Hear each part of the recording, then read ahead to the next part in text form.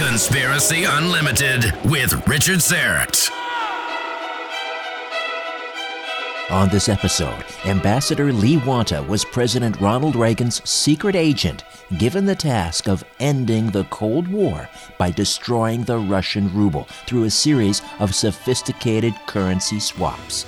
In the process, Wanta has raised more than $31 trillion. They didn't have a plan. All their plan is to take down the Soviet Union and stop the Cold War. And I thought about it for 2 or 3 months, because if we take away the currency, what are they going to buy with it? And then we did other research and found that the Army was being defunded, just like our Army. They couldn't buy this. They didn't have any jet fuel. They didn't have this. They didn't have that. And the soldiers had to sell their uniforms or their hats or their buttons just to get something to eat. So I came back with the proposal, and the plan was my plan, how to do the financial deals, because nobody knew what to do, because they were the big evil empire that are going to kill us. This podcast is supported by Paranormal Contractors, a division of Crime and Trauma Scene Cleaners. If you have unwanted paranormal activity in your home or business, it's time to bring in the professionals. Call 1-866-724-0800. 1-866-724-0800. Check out their YouTube channel, Paranormal Contractors, for things that go bump in the night. Conspiracy Unlimited with Richard Syrett. Pursuing the truth wherever it leads. Exposing evil and corruption and the secret machinations of powerful elites. Revealing the high strangeness beneath the surface of our supposed reality. Coming to you from his studio beneath the stairs. Here's Richard Syrett. Welcome to your Friday. My interview with Ambassador Lee Wanta and his editor, Lon Gibby, coming up.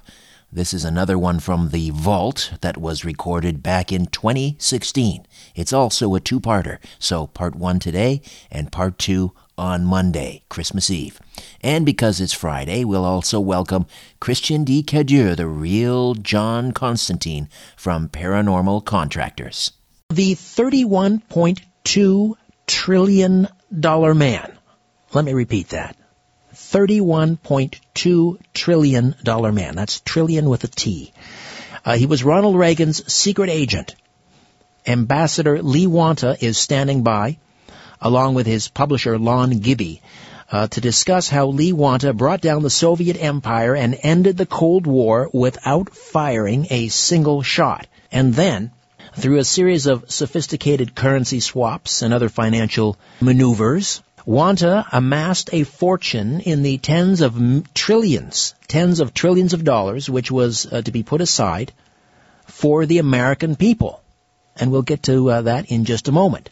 And if you're not familiar with Ambassador Lee Wanta's exploits and his incredible story, be prepared, as I always like to say, to have your reality redefined. It sounds like something ripped from the pages of an Ian Fleming story, but it is not. Lee Wanta is not James Bond. He's real, and he insists the incredible tale you're about to hear is likewise the gospel truth. First, let me welcome Lon Gibby, who is editor of Wanta, Black Swan, White Hat, the autobiography of Lee Wanta. Lon is also the CEO of Gibby Media Group, which is the producer of a new documentary film on Lee Wanta called Eagle One to Wanta. And incidentally, you can watch the trailer for this film at eagle1towanta.com. eagle1towanta.com. Lon Gibby, how are you?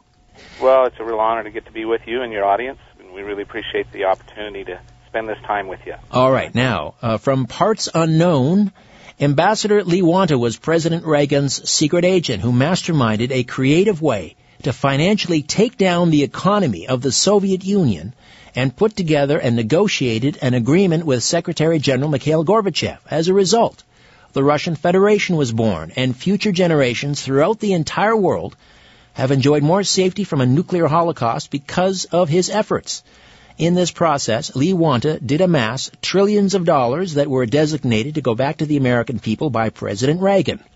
However, in his effort to carry out his mandate, Lee was imprisoned, and the monetary funds that were his to distribute as planned were stolen or converted illegally by an organization known as, well, we're familiar with this organization, the Federal Reserve System, and then used by them to this very day. Lee Wanta, how are you? You're very faint, Richard. Sorry. Can you read anything? I will get my trusty producer. Can you boost my send to Lee? No, he can't. All right. Well, listen, let me, what we'll do is I will direct my first couple of questions to Lon Gibby, and then during the break, perhaps we can have Lee call the studio line directly, and then he'll be able to hear me better. Lon, can you hear me okay? You bet. All right. First of all, Lon, let me direct this question to you. The thumbnail sketch that I gave regarding Lee's incredible story, did I leave out any pertinent information there? No, that was great. You pretty much summarized it, that the Cold War with Lee worked directly under President Reagan as a mandated secret agent. He wasn't an employee of the government. He was working under what was known as the Totten Doctrine, which we'll talk about. The Totten Doctrine, number 92 U.S. 105 and 107. And that goes back to Abraham Lincoln. It's very historical. Abraham Lincoln needed somebody that he could trust as an individual to go behind enemy lines to work with the Confederate armies and the people that we were fighting against at that time. And he adopted the Totten Doctrine to be able to work with an independent person that was not an employee. And President Reagan was aware of that, the Totten Doctrine, and decided that would work well for some of his goals that he was trying to bring bring down the Soviet Union without firing a shot. And so he needed somebody like Lee, who had tremendous talent in various areas to be able to accomplish that. And Lee agreed under oath and under a mandate that was given up to him by President Reagan to work under the Totten Doctrine to basically put his life in jeopardy and to work as a secret agent. If he was a spy, he wouldn't have lived. He definitely wouldn't have made it through, but he worked as a secret agent independently, as directly under the president. So that's very unique. We've only had two of those in our entire U.S. history. So the Totten Doctrine was essentially a power the president had to draft a citizen of the United States for special assignments. Is that it in a nutshell? That is correct. Okay. That's now, correct. How did you meet? Now, you're up in Spokane, Washington, right. Which is a beautiful little, well, it's not little, it's a beautiful city. But how on earth did you meet this secret agent, trillion-dollar man, Lee Wanta? Well, that's an interesting question. My first experience of going to the Soviet Union was doing a documentary with a number of food professionals from Seattle that we traveled with in 1988. So I had the experience of shooting and filming in the Soviet Union before it became the Russian Federation. And so I've been always interested in Russia. I've been always interested in the Cold War and what happened. I was there during that time period and traveled about 7,000 miles in Russia. So when I heard about Lee's project, it was introduced to me basically, are you interested in doing something that's kind of scary that maybe you may not, once you hear the content, you may not want to be involved in? And so when I was introduced to it as a documentarian, I was quite interested because I'd done documentaries on the Vietnam War with fighter pilots. I did a project relating to some of our historical background. But had you heard of Lee Wanta prior to this? I've never heard of Lee. And so it was when I ended up talking with one of his associates, a lady that was working with him. She kind of screened me and looked at my stuff and talked to Lee about us for quite a while.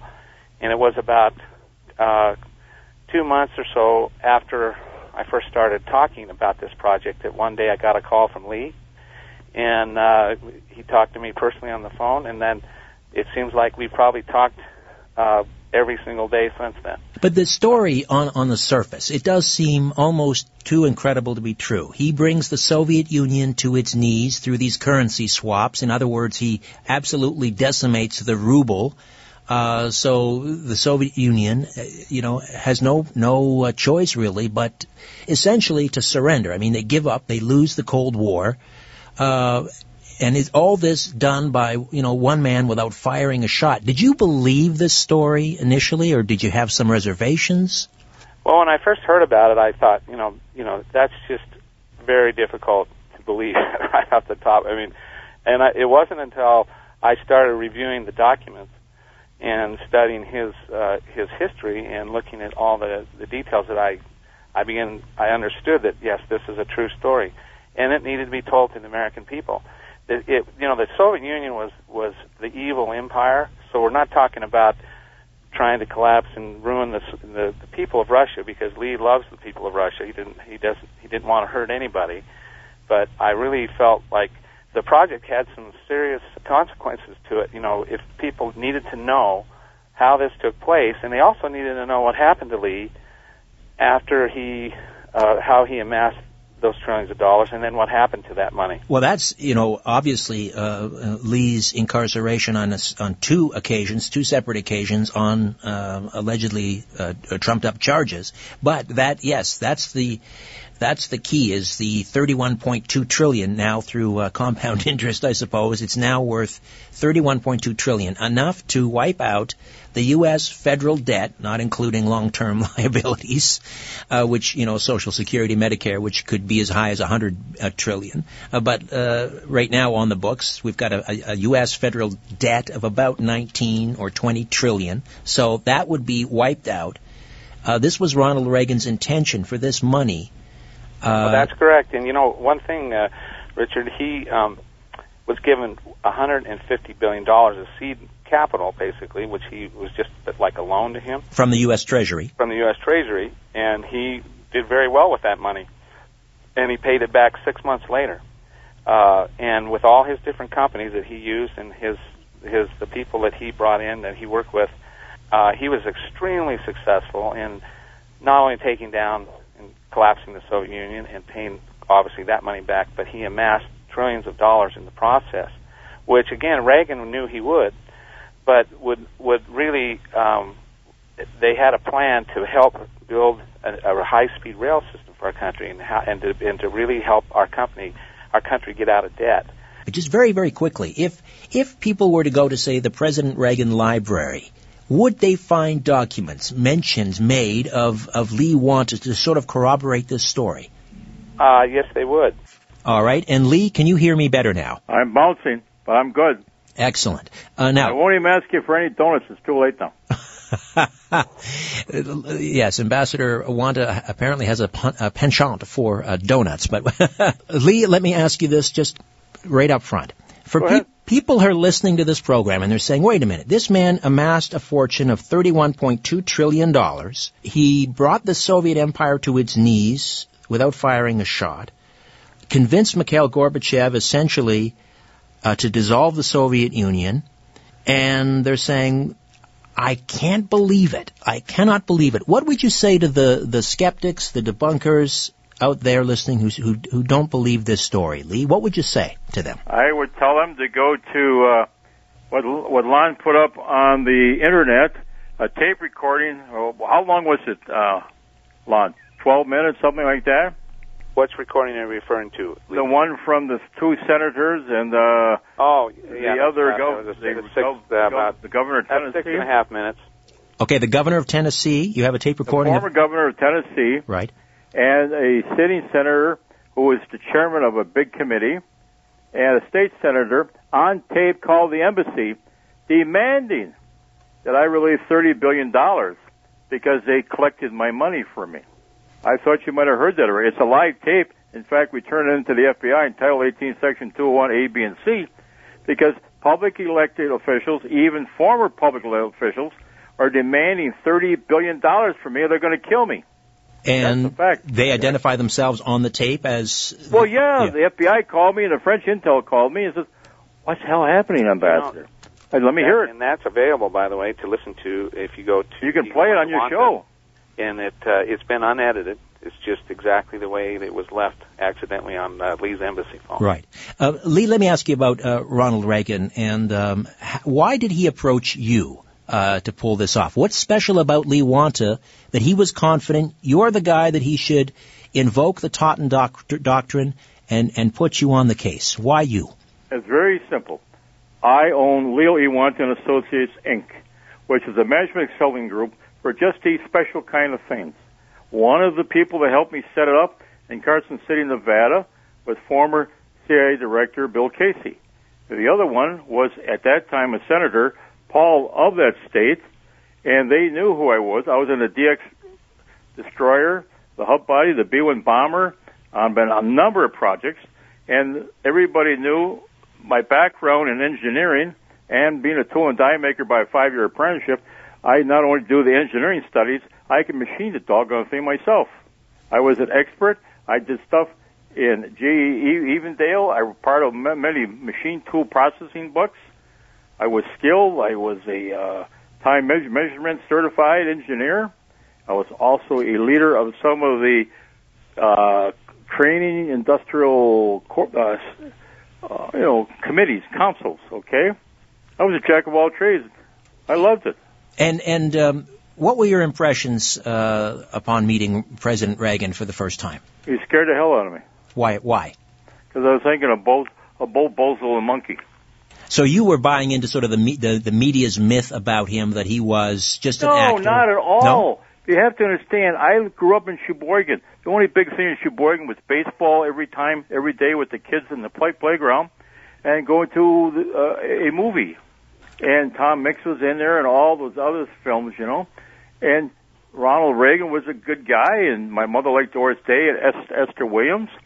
And I felt, wow, I'm meeting an actor. Oh, I see. Okay, so you were in awe of it. Okay, but as the commander-in-chief, and when he proposed this idea to you for the first time, that you would be responsible for collapsing the Russian ruble and collapsing the Soviet Union, what did you think of the plan? And was it his plan? First of all, being a management consultant, he knew that I've been all over the Defense Department, the and the Labor Department, and everything else. He was asking me he wanted the method. How could we do this? They didn't have a plan. All their plan is to take down the Soviet Union and stop the Cold War, because the military-industrial complex, even General Eisenhower and Kennedy wanted to get rid of the military-industrial complex because the bankers make money on wars and death. War merchants, he called them. Right. That's why I had to think about it, and I thought about it for 2 or 3 months. Because if we take away the currency, what are they going to buy with it? And then we did other research and found that the Army was being defunded, just like our Army. They couldn't buy this. They didn't have any jet fuel. They didn't have this. They didn't have that. And the soldiers had to sell their uniforms or their hats or their buttons just to get something to eat. So I came back with the proposal, and the plan was my plan, how to do the financial deals, because nobody knew what to do, because they were the big evil empire that are going to kill us. Now, can you explain in very simple, basic terms how these currency swaps worked that enabled you to collapse the Russian ruble and at the same time amassing this huge fortune? How does a currency swap work? Very basic. It was very simple. First of all, I was sent to Vienna, Austria. I wanted to go to Paris. So now I got everybody in Vienna, Austria, which is part German, to be frank about it, because of the World War II. And we knew that a lot of the people were going to Budapest, Hungary, and smuggling out the rubles so they can buy a dishwasher or a refrigerator or some food.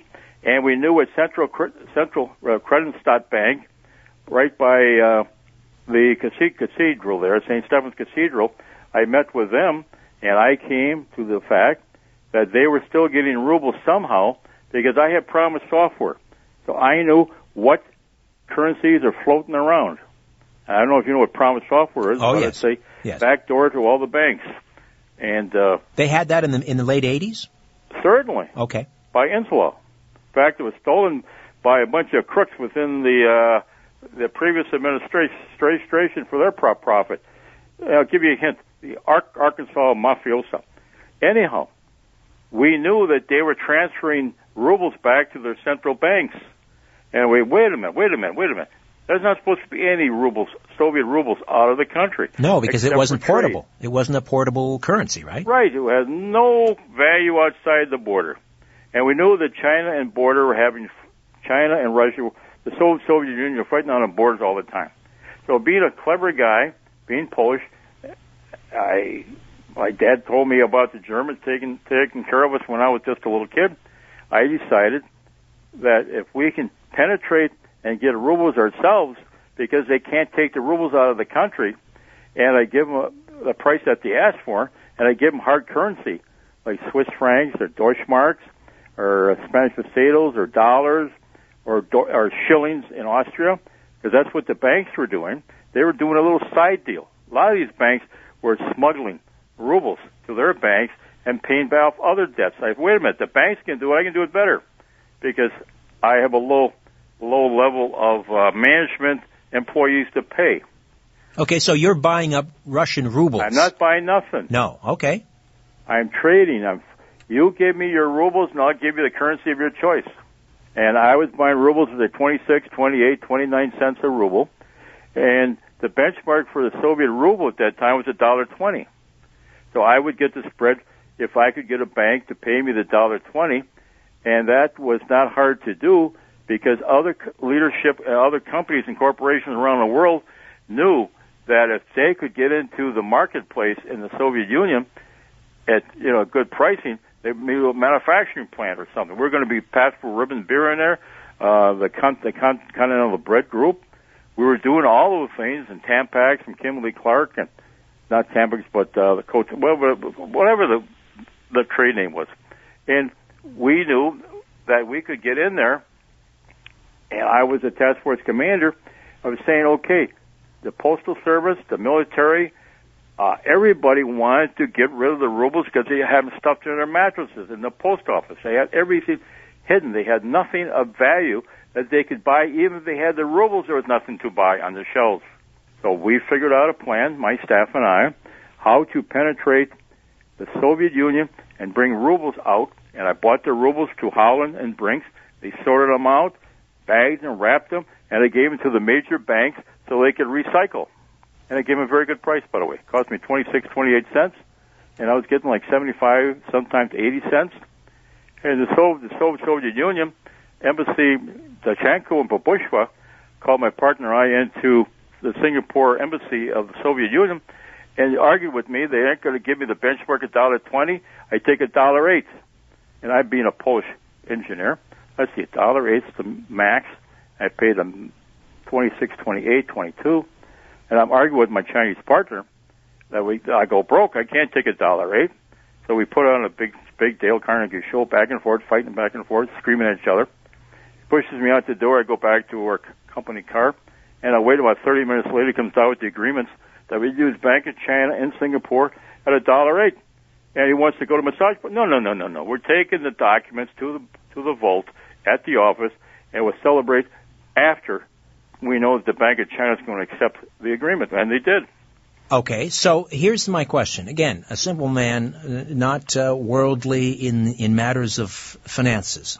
How is it that this currency swap destroys the ruble? Is it causing the ruble to flow out of the country in such huge numbers that there's no rubles?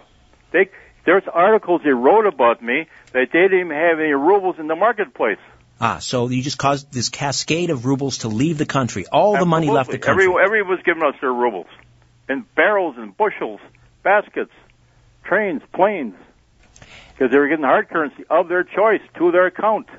All right. And so at that point, they no longer have, the Soviet Union that is, and Mikhail Gorbachev they have no money to pay off their soldiers, to pay their workers. The economy comes to a standstill.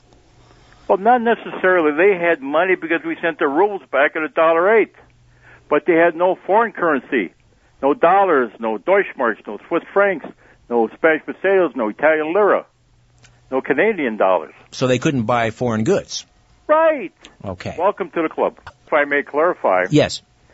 you got 25, 30 major creditors through the Soviet Union. They were invoiced in foreign trade in rubles. Right. I am 50% owner of a nickel credit with my Chinese partner, who used to have trouble with the Soviet Union through his father, who was a warlord. If you get a bill from, say, to Chile that you owe 90 billion rubles, or you're in Pakistan or India or Canada or even the United States, if I give you rubles at, say, 80 cents, 68 cents, and I pay your bills in rubles, they get all the rubles back, but there's no more hard currency. Right. That's where the beauty part of the thing was.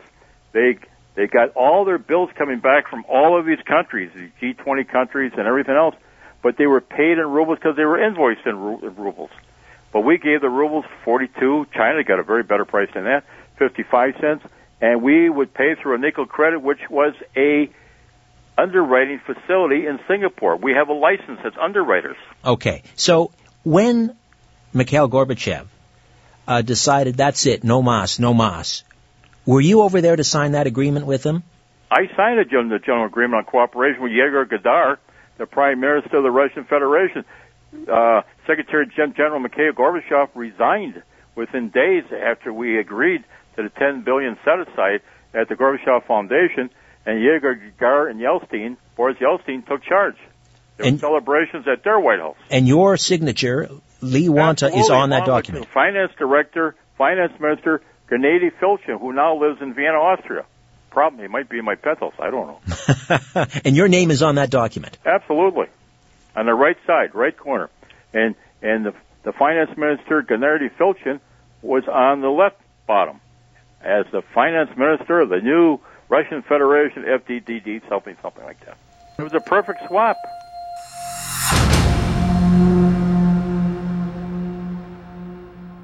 Well, it's Friday again. That means another visit from Christian Decadur of Paranormal Contractors, a division of crime and trauma scene cleaners. Hey, Christian, welcome, my friend. Richard, it's always great to talk to you and to be back on your show. You and I both love gadgets, and we've talked about the different tools of the trade. And you had another gadget you wanted to talk to me about today. Well, there's this one particular gadget that we use from an investigative standpoint. And those who know me know that I'm a little unorthodox when it comes to my investigative tactics. I don't like to follow the trends and what other people are doing. I try to be as unique as possible. There is an individual who is, I'm just going to give him a quick plug because it's his product, Jeremy Jones from Paranologies. He has manufactured a product that I've been using extensively, and it is called a phonopod. And essentially what it is, it's an omnidirectional it's like a microphone that picks up whispering at a very low level. It is a level which the average human hearing ability would not be able to pick up. And it is a great product, and I use that on a lot of investigations where we're working, where we have reason to believe, or where the homeowner has informed us, or the property owner has informed us there's something going on there. This is a really cool product because we can leave it there by itself, put on the headphones, walk away. But before even doing that, we would hook up our tape recorder. I use an Olympus recorder for both EVPs and other things. But I hook up my Olympus recorder to the phonopod, and the phonopod will actually capture subsonic frequency sounds. So it's the most amazing thing I've ever experienced, specifically for EVP, which stands for electric voice phenomena. It is fantastic. I mean, I can actually even hear insects. I can hear mice and rats in the walls. It's one of the coolest things I've ever used, and it's simply amazing. Fantastic. You know, one of these days, we should play some of your best A-grade EVPs on the program. What do you think? Oh, I think that would just be great. Absolutely, for sure. It's called the Phonopod. Yeah, the Phonopod. It's a great item for people that really want to concentrate on EVPs. It's a must-have for any type of paranormal investigation. All right, folks, if you have unwanted paranormal activity in your home or business, you better call in the professionals. Christian D. Cadieux, give us a 1-866 number. Absolutely. My number is 1-866-724-0800, or you can contact us at paranormalcontractors@gmail.com. Christian D. Cadieux, the real John Constantine. Paranormal Contractors, a division of Crime and Trauma Scene Cleaners. Check out their YouTube channel, Paranormal Contractors, for things that go bump in the night.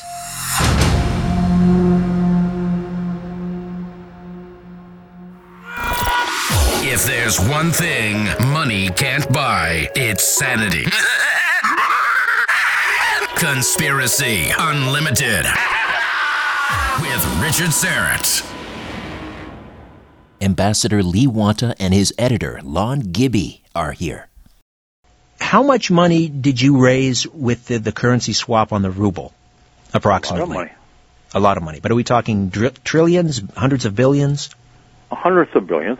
All right. But remember, from there I bought Prime Bank Guarantees at the top creditworthy banks, not just a bank, top 10 creditworthy banks.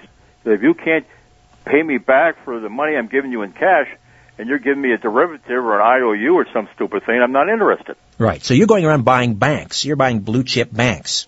No, I'm buying Prime Bank Guarantees so they were getting 18, 22% interest on the credit cards. They paid me. Say if you're the banker, I give you $1 billion.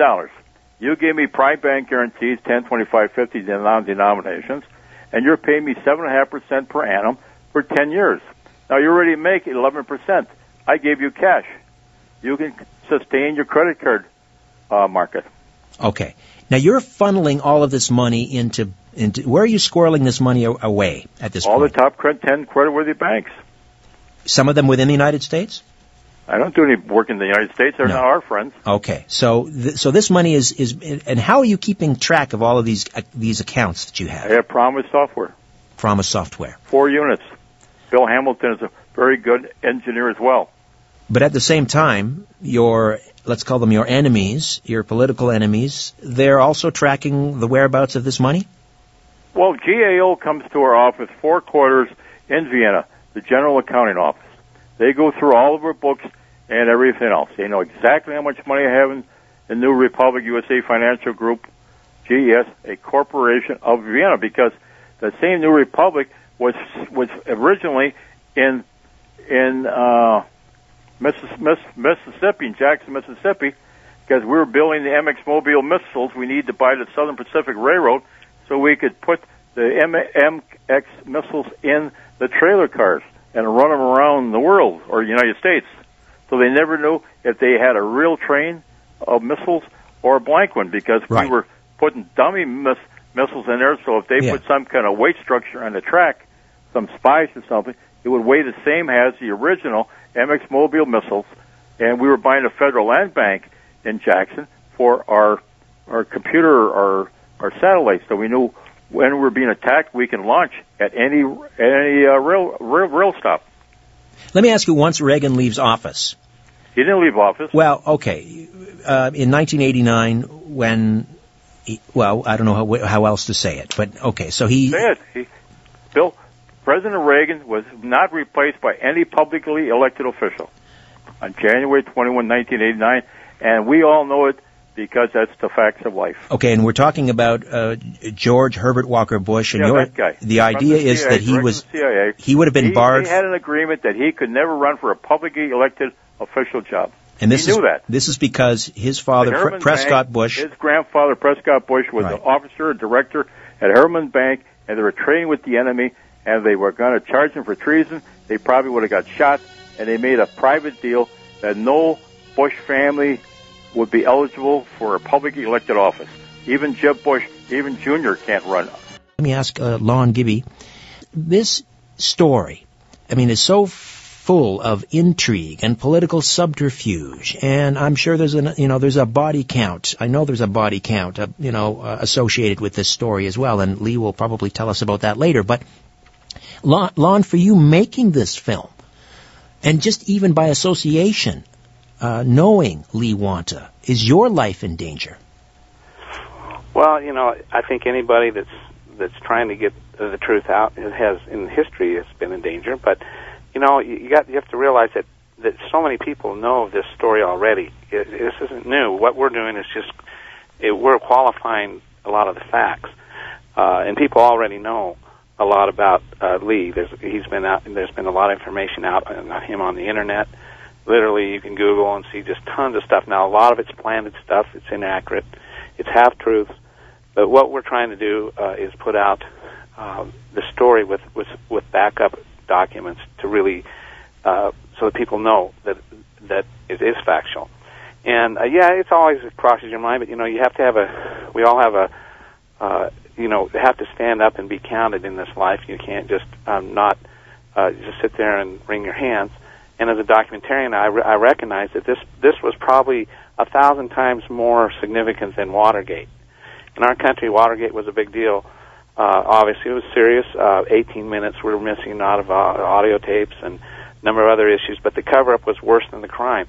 Well, in this case, this is so major because it covers there's so many people involved, and it's just nauseating when you understand some of the people that you respect voted for and have been in believed history was done a certain way.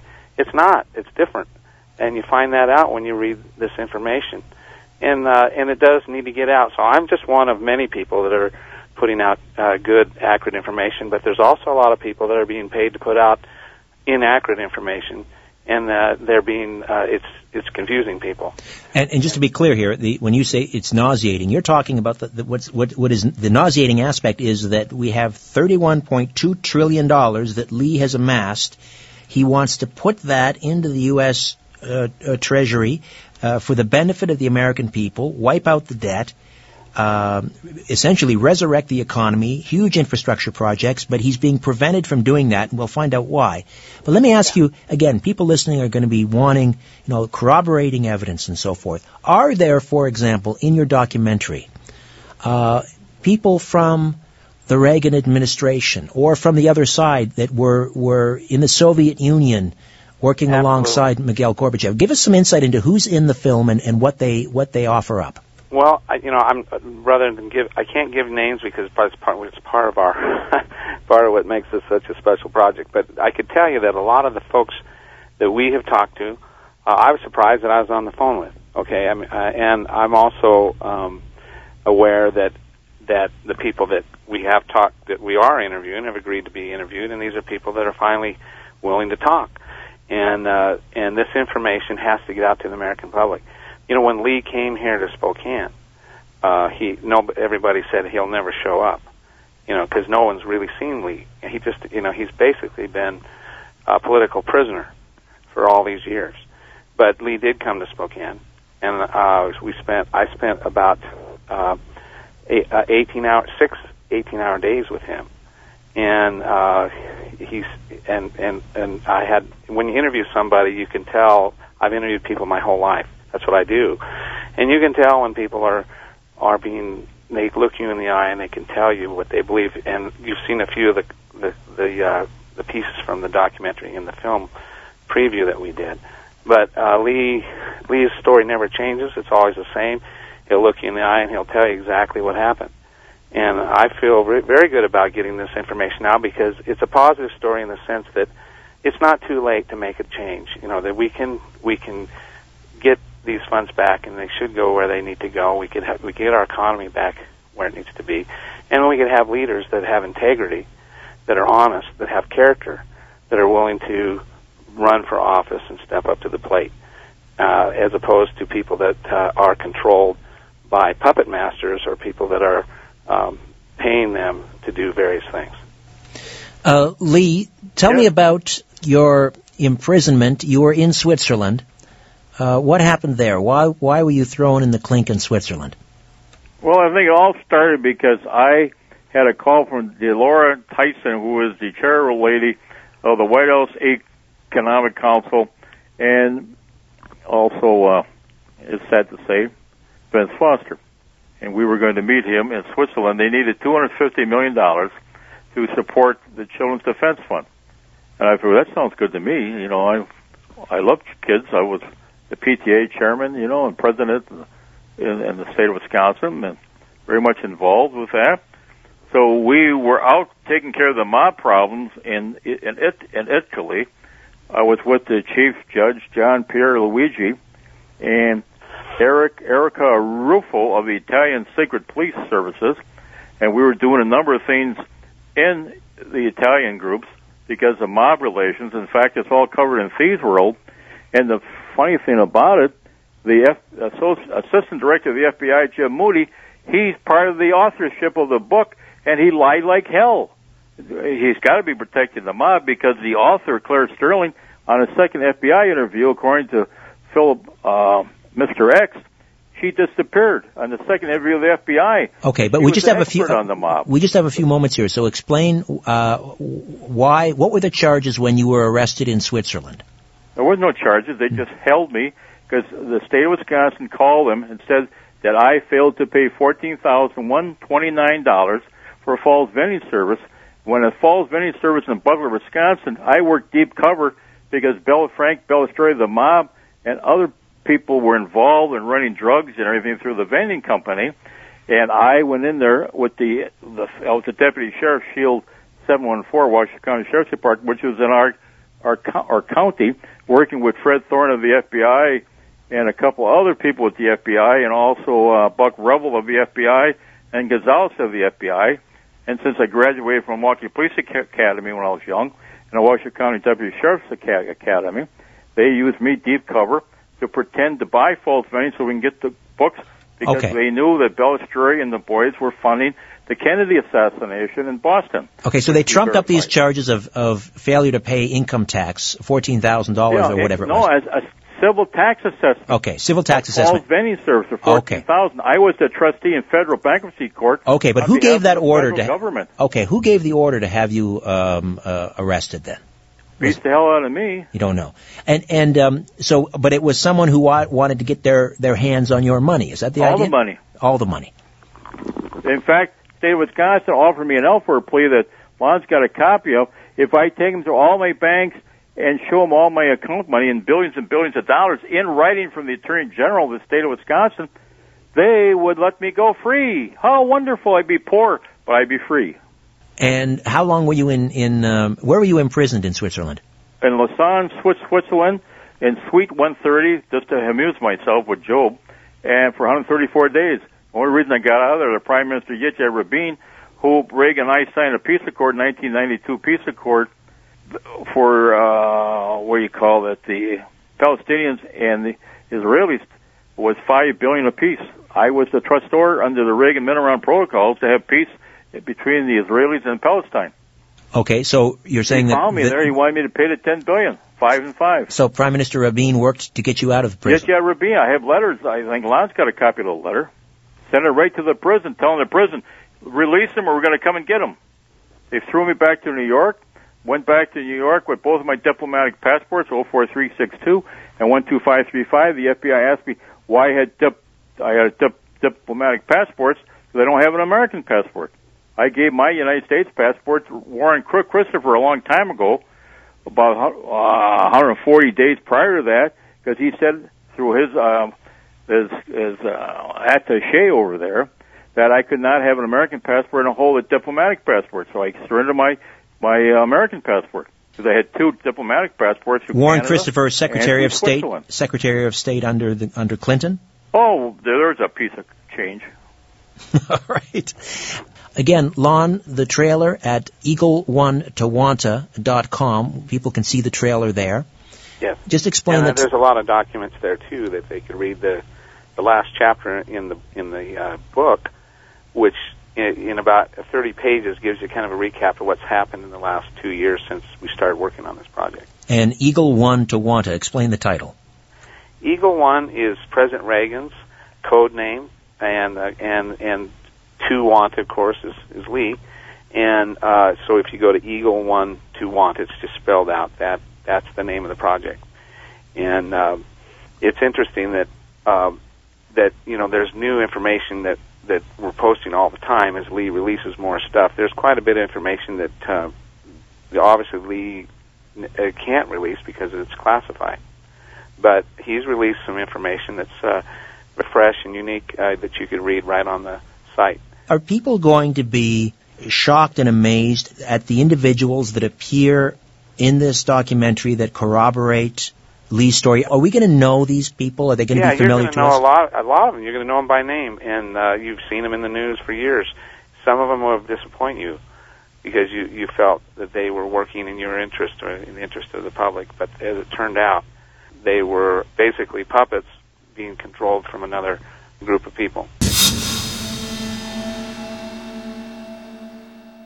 That concludes part 1 of this 2-part interview. Now, before I dim the lights in my little studio beneath the stairs, I'm going to fill you in on what's in store on the next installment of Conspiracy Unlimited. If you're a fan of this podcast or my weekly syndicated radio program, The Conspiracy Show, why not consider becoming a supporter? Go to patreon.com/Strange Planet. That's right, we've changed the name of our Patreon page. Patreon.com/Strange Planet. And check out our 3 support tiers: the Truth Seeker tier, the Whistleblower tier, and the Star Chamber tier. Donors can receive access to an exclusive monthly Google Hangout on air or a monthly live chat with me. You can also be eligible for a monthly draw and a chance to win Conspiracy Show and Conspiracy Unlimited merch. Patreon.com/Strange Planet. Patreon.com/Strange Planet. Your support is greatly appreciated. Coming up next time, more of my conversation with President Ronald Reagan's secret agent, Ambassador Lee Wanta. What's preventing him from repatriating the trillions he raised on behalf of the U.S. Treasury? Until then, I'm Richard Syrett. So long for now. A new Conspiracy Unlimited with Richard Syrett drops every Monday, Wednesday, and Friday at conspiracyunlimitedpodcast.com. Blow your mind. That is all for now. Oh, and remember to share and give a 5-star review because we have huge egos and need love. We're like cats. We need constant petting.